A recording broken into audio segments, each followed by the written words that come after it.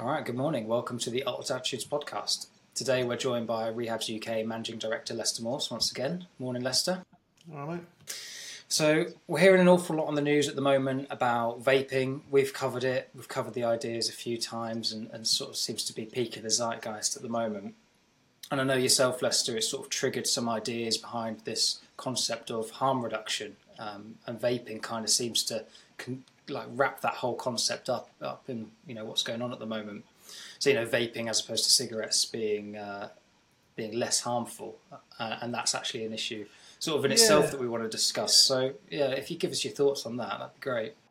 Yeah, well, I don't know. Harm reduction is like a philosophy that's been introduced into a lot of countries. Maybe you could even get it out and have a look. It's different ways of a different approach of dealing with drug addiction by sort of being less judgmental, not expecting people to be abstinent before treatment and stuff like that. So I'm not quite sure whether the point that I wanted to make had much to do with that in that sense, but just in the idea of harm reduction in things like you're saying, in the less harm from vaping than nicotine, or less harm from alcohol by using cannabis, and less harm using nitrous oxide than other drugs.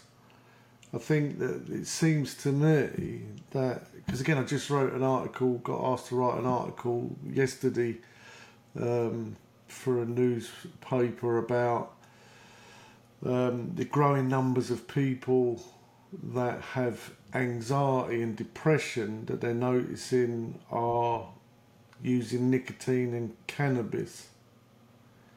So now they actually are noticing that there is a growing amount of people that have got anxiety and depression, and that's always been something that I've kind of tracked to a degree, because it's even like when you work in the addiction treatment field, and especially in rehab, where people are generally there coming to be removed from chemicals, a lot of them are taking antidepressants and other sort of medications along them lines, and some people seem really over medicated, and I always question, what do they do good or harm, especially in that field. And so I've sort of done this before, where you say to people, in groups, you sort of ask them who went to the doctors at the worst time in their life, and everybody puts their hand up.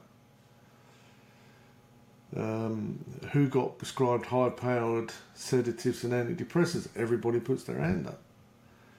Who got better? Nobody put their hand up.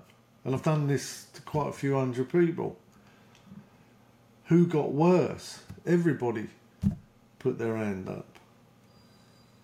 Which seems strange to me, that you'd be being given medication that's actually making you worse. And even I noticed reading the 12-step literature that there was a couple of lines that said in 1937 that one of the stories says, I went to the doctors who prescribed high-powered sedatives, and then the trips to the asylums began. That people they go in there because they've got a chemical dependency problem, and what they're being given to address that problem is more chemicals. And so in the last 20 years, part of the harm reduction is actually sort of almost giving people chemicals, and they want to increase that to consumption rooms, shooting people up. Now again, it's quite a heated debate, and I'm not sure whether I guess I'm going to get involved in it by even just saying this publicly. It makes me stomach churn, honestly. It's so much anxiety, because it is such a heated heated debate, but I can't help get away from the realisation that the more chemicals that you give people, the more overdoses. Because again, overdosing, the very name of it, isn't it? Is you've overdosed. You've taken too greater a dose of medication. And we're facing in the last 10 years rising overdoses.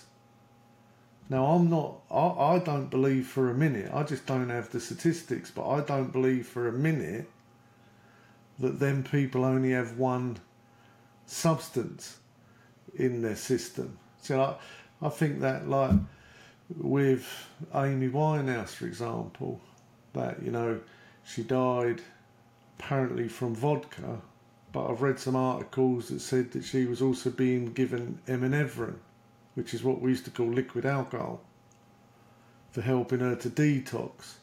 Now, the toxicology report never got released, but I wouldn't mind betting that it wasn't just vodka, even though the amount of vodka that she was probably consuming was enough to kill a regular person. But I would say that there probably was epinephrine and other medications in her system that's causing the overdose. You know, when I worked in a night shelter and a day centre for homeless people about 20 years ago, one thing I noticed is how much medication they were all being given. You know, they were being given like a lot of Valium, which they seemed to think they could take handfuls at a time with immunity to it. They were being given a lot of antidepressants, and they were being given lots of methadone, plus they were all drinking lots of White Lightning and strong ciders. And outside the doctor's office, funny enough, they had a tree with all the people that had died that used that service. And one thing I noticed, they were all his patients.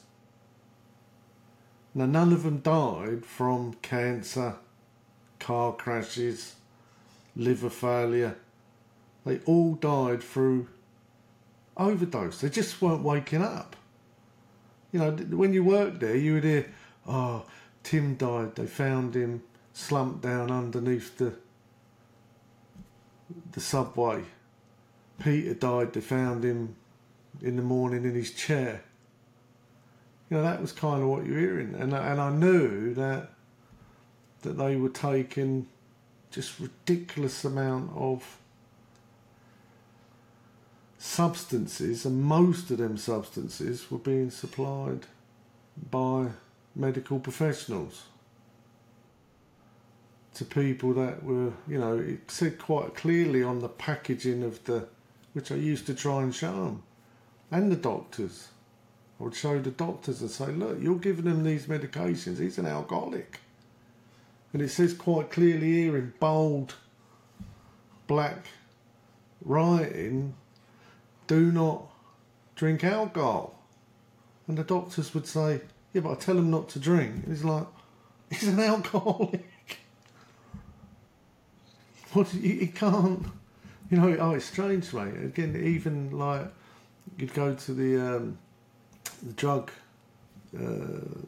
agencies and say, "Look, this guy needs help," and they're like, "Well, he doesn't turn up to his appointments." It's like, what one guy, he was living in such a terrible. He was a postman. He was living in complete squalor, totally bewildered,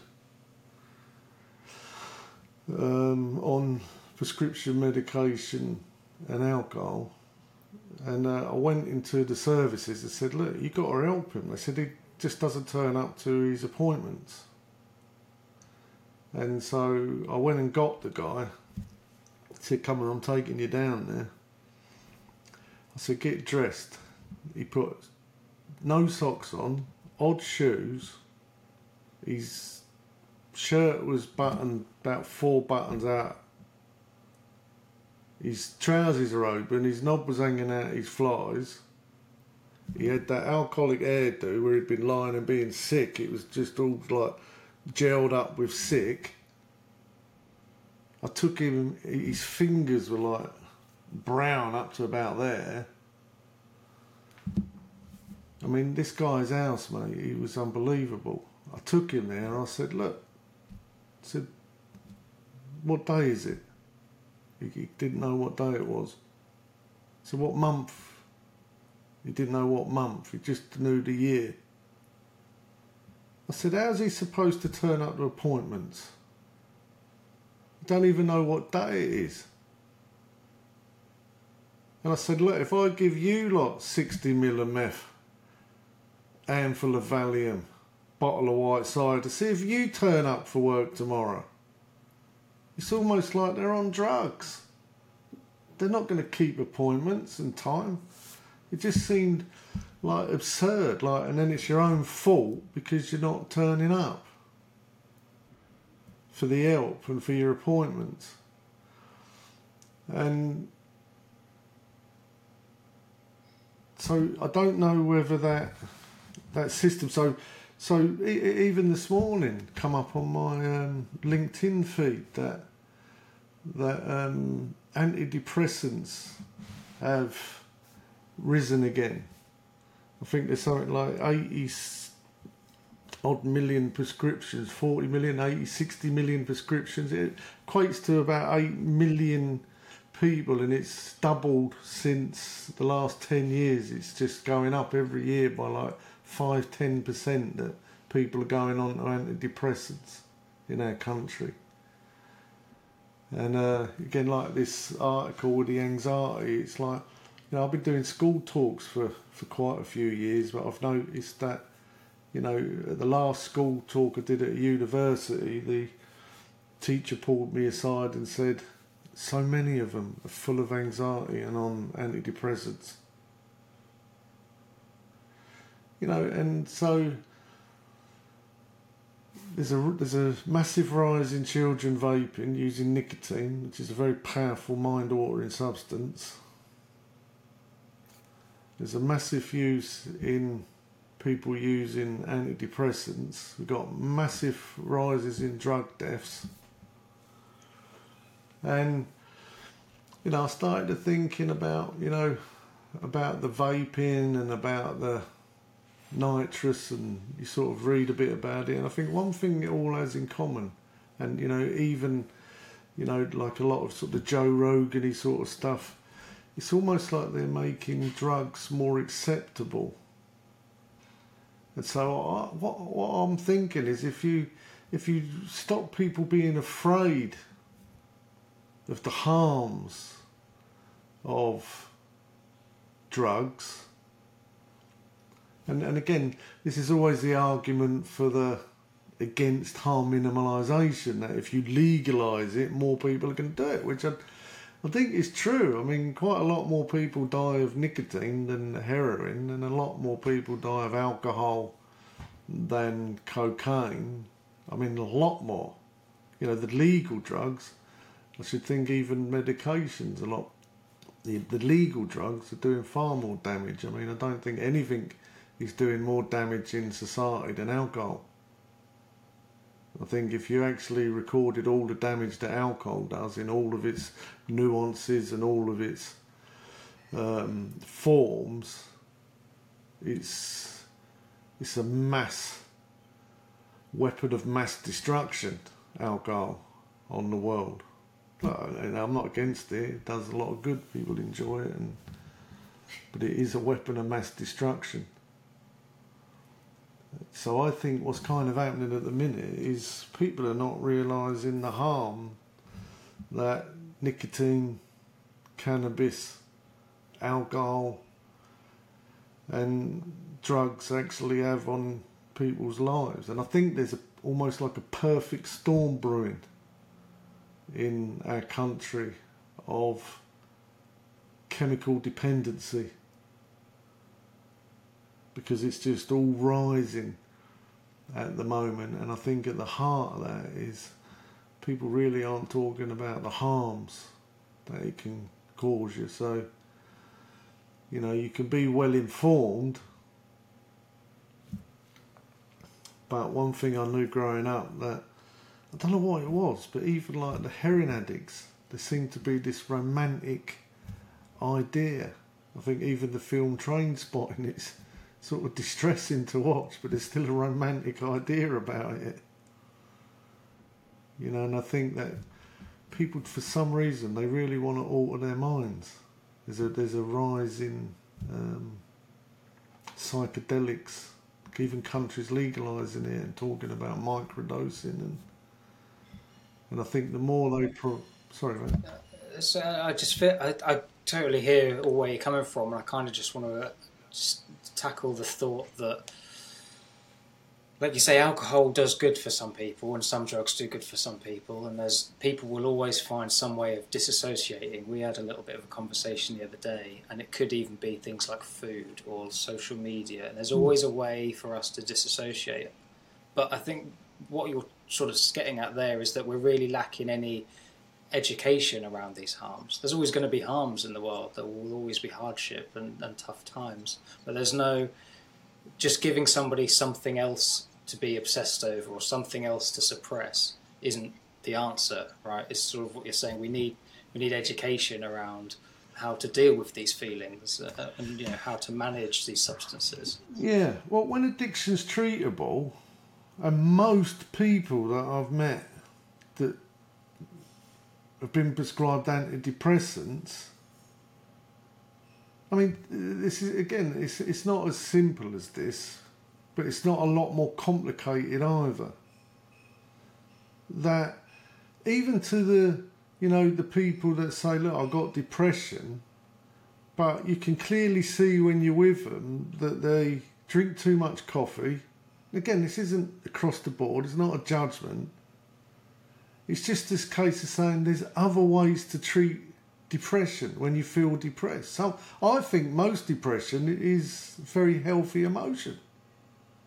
That I've come to that conclusion. Now, look, people have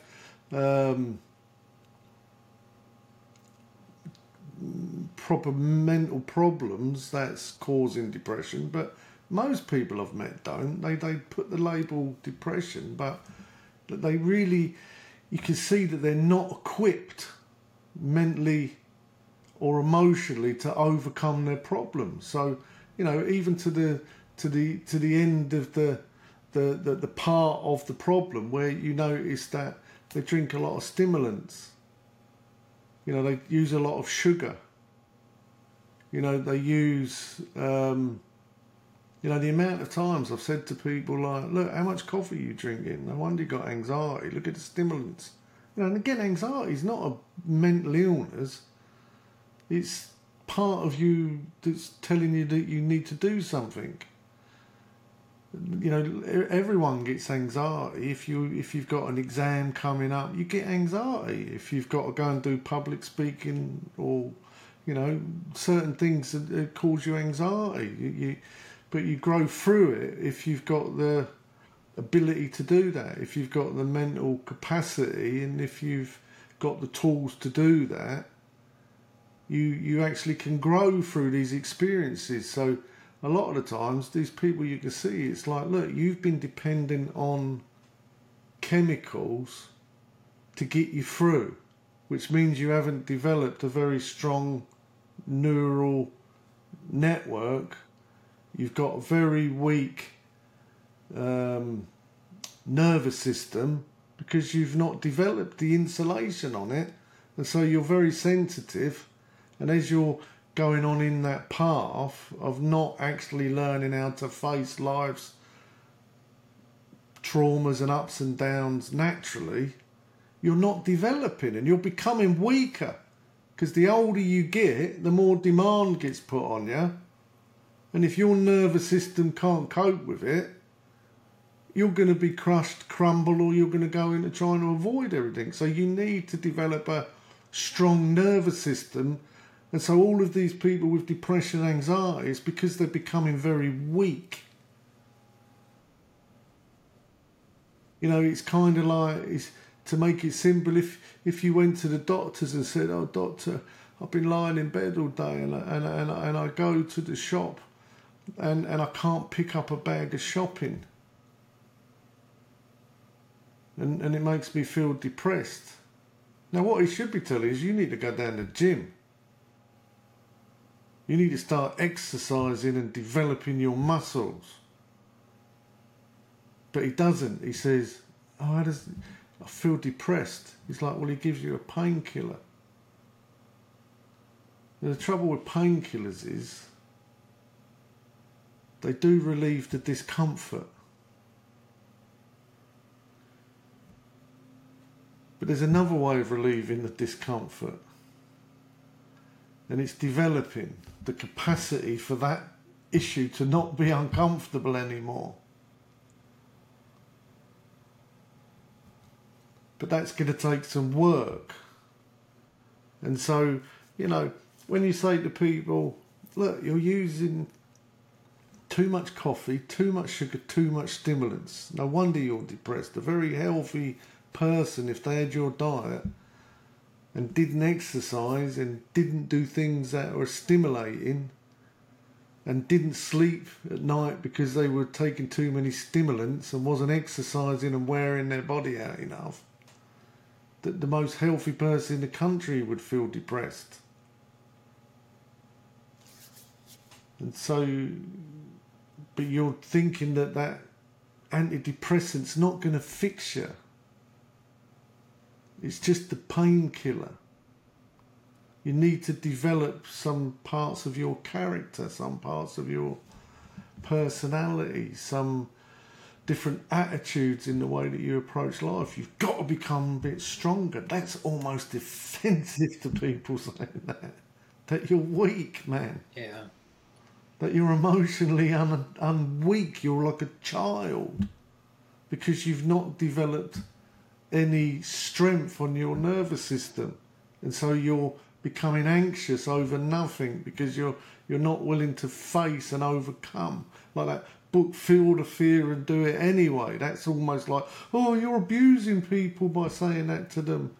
Just let's look at make it easy for them, and again, I just think it's creating a perfect storm of drug dependency in our country.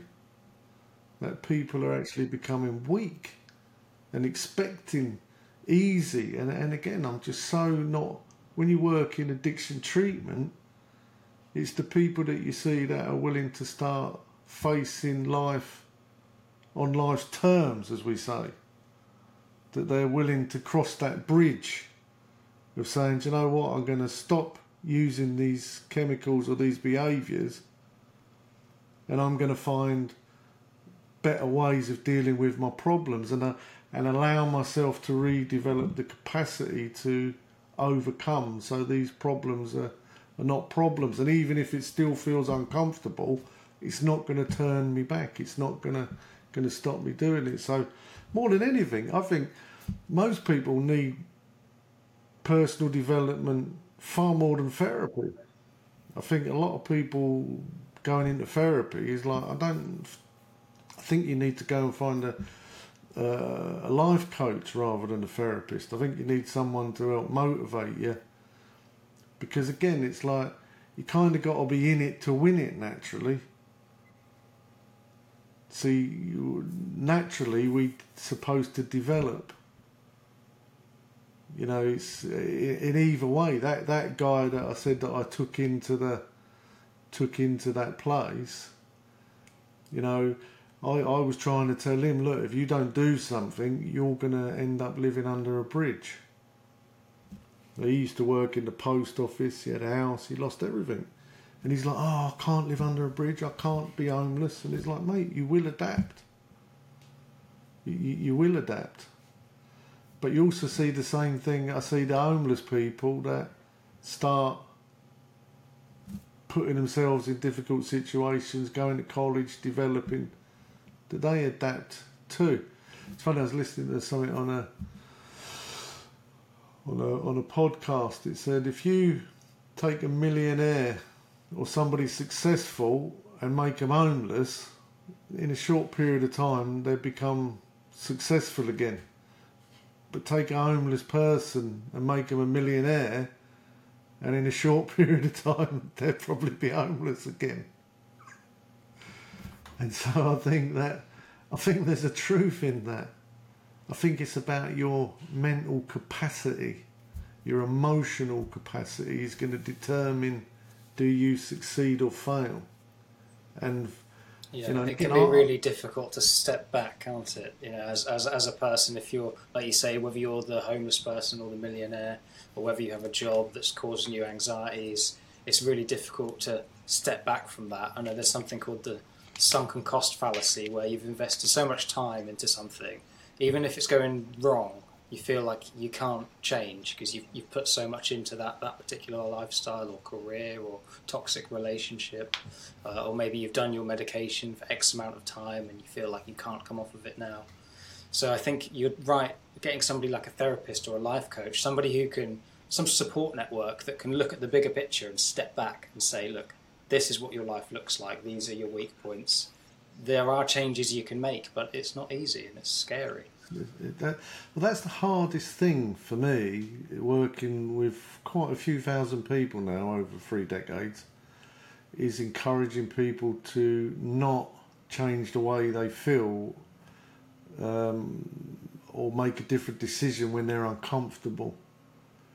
That's probably, but the people that actually start to accept being uncomfortable but allow themselves to go into situations that are difficult for them and then start making changes. Well, I love the 12-step program, because again it teaches you how to take personal inventory, gives you to really look at what your problem is, because again it's about responsibility, which again it just seems like people just not being taught to take responsibility. I don't even hear it on the news. It's always, it drives me nuts. They're like, oh, the children are stabbing each other. What the government going to do? It's like, well, what are the parents going to do? There's no personal responsibility that say, look, it's your ability to respond is the problem. But that's the fact that when you do infantry, you're seeing you're struggling in this area. It shows that you've not got an ability to respond in any healthy or successful way. So then our goal should be not to pain kill you because you're, I don't want to say the word inadequate, but underdeveloped. It's to say, look, the solution is, which we call the corrective measure, is we need to get you developed. How do we develop you? Which again is why I believe environment is king. If I go in a place that they've got all the fancy stuff but there's no recovery, it's like, well, you're not going to get recovery if it's not in the environment, which is why we try and get people to go to recovery environments, because you're encouraged in recovery environments not to quit. Because one of the things is that the pressure can really build in your life.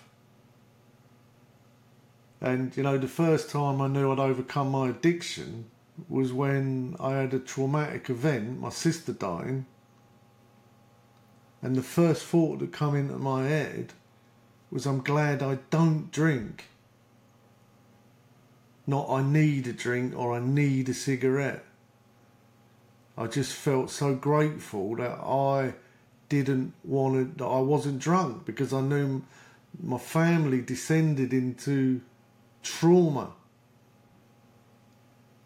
And I thought I could see myself drinking, coming through the door drunk, making their lives worse and making it all about me. But in that moment, I was able to support my family, which is what I would want to do. And so I realised that, in the early part of my recovery, I used to go to AA meetings, and this was astonishing to me, Matt. I would say, I can't believe how bad I feel, but I don't want to drink. I don't want to take a drug. It was like a miracle, because that's what the book says. It says, that the problem gets removed from you on the condition that you work this program. And I worked the program, and I started noticing, not that my whole life was wonderful, because it wasn't. It was difficult. I still had a lot of emotional and mental disorders and probably still got a handful. My life was hard. I had 2 years, from 3 years in recovery to 5 years in recovery. I was depressed every day for 2 years. I went to the doctors, he was trying to give me antidepressants. It's like, I don't want antidepressants. I ended up learning to meditate more and realising, look, you've got to change the way you're thinking. And so I started doing that. But that was always the amazing thing to me, is how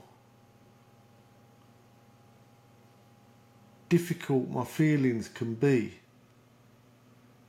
But my head tries to think of more positive ways, whether it's, I can't afford to be resentful, yet I'm a very resentful person. So I'm forever trying to stop myself being resentful. I get a lot of anxiety or worry a lot. But I know that it's being created by my thinking. Now I can dumb down my thinking with medication, which I choose not to do. Or I can start looking at why am I worrying? Is the worry, sometimes I think it's realistic to worry, like anxiety and worry in this world. It's like, I always can have through periods of this impending sense of doom. But that wouldn't be an out of place feeling in this world at the minute, would it? But again, I don't want to live in that feeling. So, through spiritual practices, I've got an alternative. I'm not cured. It says you're not cured of addiction. Because again, I don't think the addiction is the substance. I think the addiction is, that I think that the substance is going to resolve my problems, and it doesn't. It's not like, antidepressants are not like antibiotics. Antibiotics kind of get rid of infections. Antidepressants don't get rid of depression. It don't fix you. But the fact in my head, the head of an addictive personality, that when I get an uncomfortable thought or feeling, the first thought that comes in my head isn't to take a drug. Now, don't get me wrong, every now and then, out of the blue, for some reason, something new may happen in my life. And I've noticed, not for a long time, but it did shock me a little while back, that I can't remember what it was, but something different happened that I'd not been accustomed to. And I felt uncomfortable. And the first thought I had was, have a cigarette. Now, I haven't smoked in 27 years, but still my body thought nicotine would be the relief. I mean, you could get that, mate, when I was single, and I didn't realise I felt lonely. And for no reason at all, out of the blue, I'm walking through Asda's buying food, and I don't remember feeling lonely. I don't remember thinking lonely, but I was buying my dinner, so I guess I was buying it for myself. And all of a sudden, it's like this overwhelming suicidal thought come into my head. And I thought, man, that was a powerful experience. All of a sudden, I felt suicidal. And when I got home, because I've learned to meditate over 3 decades, I thought I better see where that come from. So I sat myself down and went into my meditation and took myself back to that moment in Asda's. And what I realised was, which I never knew until that moment, that I actually felt lonely. But I didn't realise that I'd been lonely all my life, and what a traumatic and uncomfortable feeling that was. And so what this part of me that we call the ego, that's trying to protect me, instead of letting me feel this terrible feeling or emotion of loneliness, it threw this idea of suicide at me. Like they say, like anger is a secondary emotion. Anger is usually covering over what you're really feeling. And do you know the funny thing is, what I'm usually really feeling is love. But love hurts, especially when you're dysfunctional. And so, for example, if I care about you and you let me down, I feel hurt because I care about you. But if I'm in a healthy place, I'll go, oh, I feel really hurt. And then I'd phone you up and go, oh, Matt, I felt really let down, mate. I felt really hurt. And then you'd probably go, if you're healthy, oh, I'm sorry, mate. I didn't mean to make you feel like that. You know, I love you. You know, you restore yourself. But when you don't have that process, that feeling of love and hurt comes out. You're like, that Matt, I fucking hate that Matt. I'm never talking to him again. I'm never putting myself in that position to let him do that to me again. It's an ongoing process that I'm in. That my love has expressed itself mostly in anger all my life. I'm a very sensitive person. But when I learn to express it in telling people, not in an angry way, how I feel, they usually restore that. Not always. Sometimes they're like, well, I think you're a prat and I don't want to hang around you anyway because you're too needy or whatever. And it's like, well, that hurts, but I could do something with that. But it's about learning how to balance me chemicals out with spiritual practices like forgiveness and understanding and patience and tolerance, and rather than with medications. Because I think if you don't learn how to balance your emotions on the inside, you generally look outside, whether it's chemicals or behaviours or porn or gym, or you tend to try and balance your internal feelings with using external. So the whole world's a bit of a drug to a degree. But the truth is, you can learn to balance your own emotional state without taking that stuff. But while you're on that stuff, that's not a possible process. It's just not possible. But more and more, they seem to be trying to promote to people that you can redevelop your neural network while you're on certain medications, and I don't think that's true. I think I've noticed that certain medications actually stop you from developing, like methadone. I think methadone actually blocks you from developing. It may improve your situation, but you're going to be stuck in that situation. You're not going to develop. Well, they're all tints and buffers to.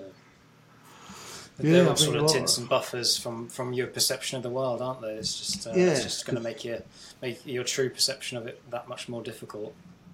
Yeah. Well, the way I kind of look at it is, if you like develop naturally from a child, and if you imagine that, you know, your nervous system is a hair, and when you're sensitive as a child, that's why they keep a lot of responsibilities from you, because you're not developed enough to deal with it.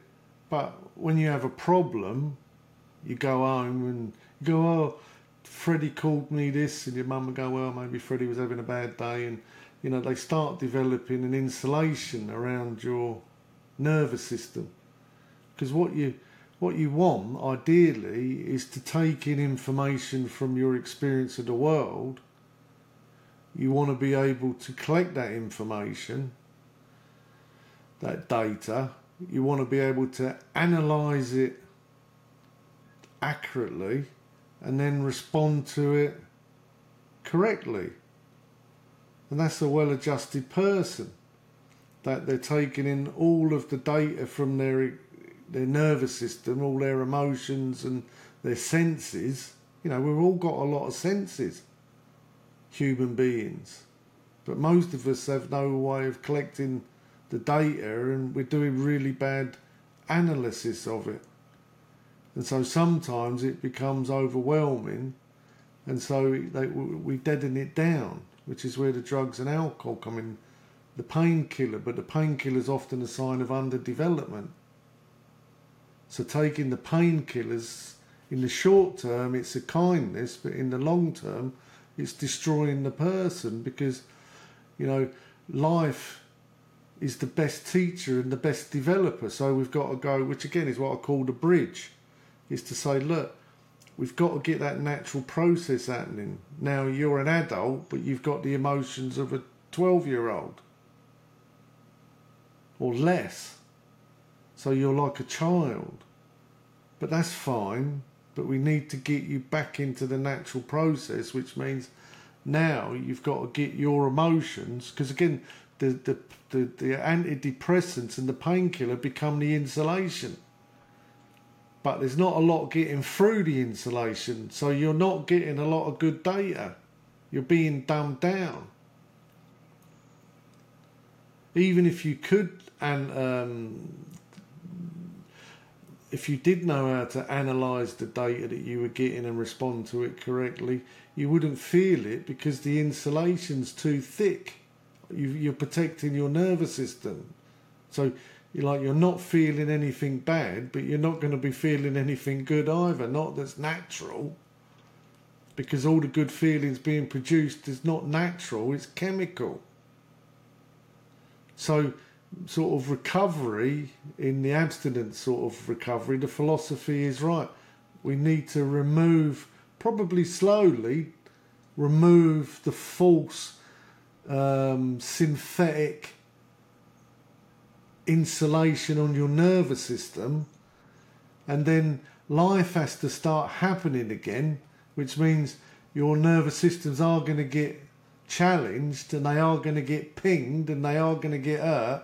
But as that's happening, it's like going down the gym. As that process is happening, slowly you're figuring it out, you're learning better responses. But while you're doing that, you're building a natural insulation back over your nervous system.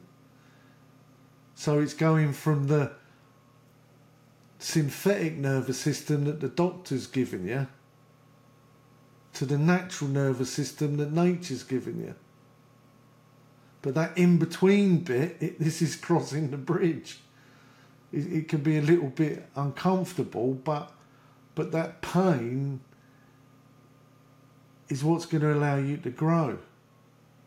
And again, that's the hardest thing I find to explain to people in abstinent recovery, that you are going to go through difficulties, but that's a good thing, because it's going to develop you. As long as you keep adjusting yourself and learning and changing the way that you think about situations, it's actually redeveloping the nervous system, and it should get stronger and stronger, which actually will give you more capacity, because in this state you're not developing, so you're kind of stuck. And a lot of people's life rescind because they're like, well, I don't want to do a lot because it's too difficult for me and it makes me too uncomfortable, so I shall rescind my life down to shelter, food, security, but I'm not going to actually live my dreams. Or it's almost like like I use them analogies, they're like a ship that's gone into a port and they're never going to leave the port again. They're never going to get to sail the world and have adventures and go to fantastic places and have incredible experiences, because they're now incapable or afraid of the storms and the things that smooth seas don't make good sailors. It's how do I learn to deal with the storms? And really that's the redevelopment of the nervous system. That's where you need good support. That's where you need, like I say, I think you're better off with life coaches than therapists for most people. I think most people just need some good support, some good information, and a willingness to go, do you know what? I don't like going down the gym, so I need someone that does, to keep encouraging me and pushing me, because if they keep pushing me, then and I keep going, eventually I'm going to end up with that six-pack. It's guaranteed. The only thing that's stopping me from getting the six-pack is that I don't want to go down the gym and do the work that it takes. But that's the same in all areas of life. Yeah, Lester, I think that's a really perfect point to end it on there today. I think it totally makes a lot of sense what you're saying there, and I think a lot of people will hopefully be able to take something away from that. Because you're dead right. The smooth seas don't make a good sailor. I think that's a metaphor for life, really, isn't it? Especially in the addiction worlds.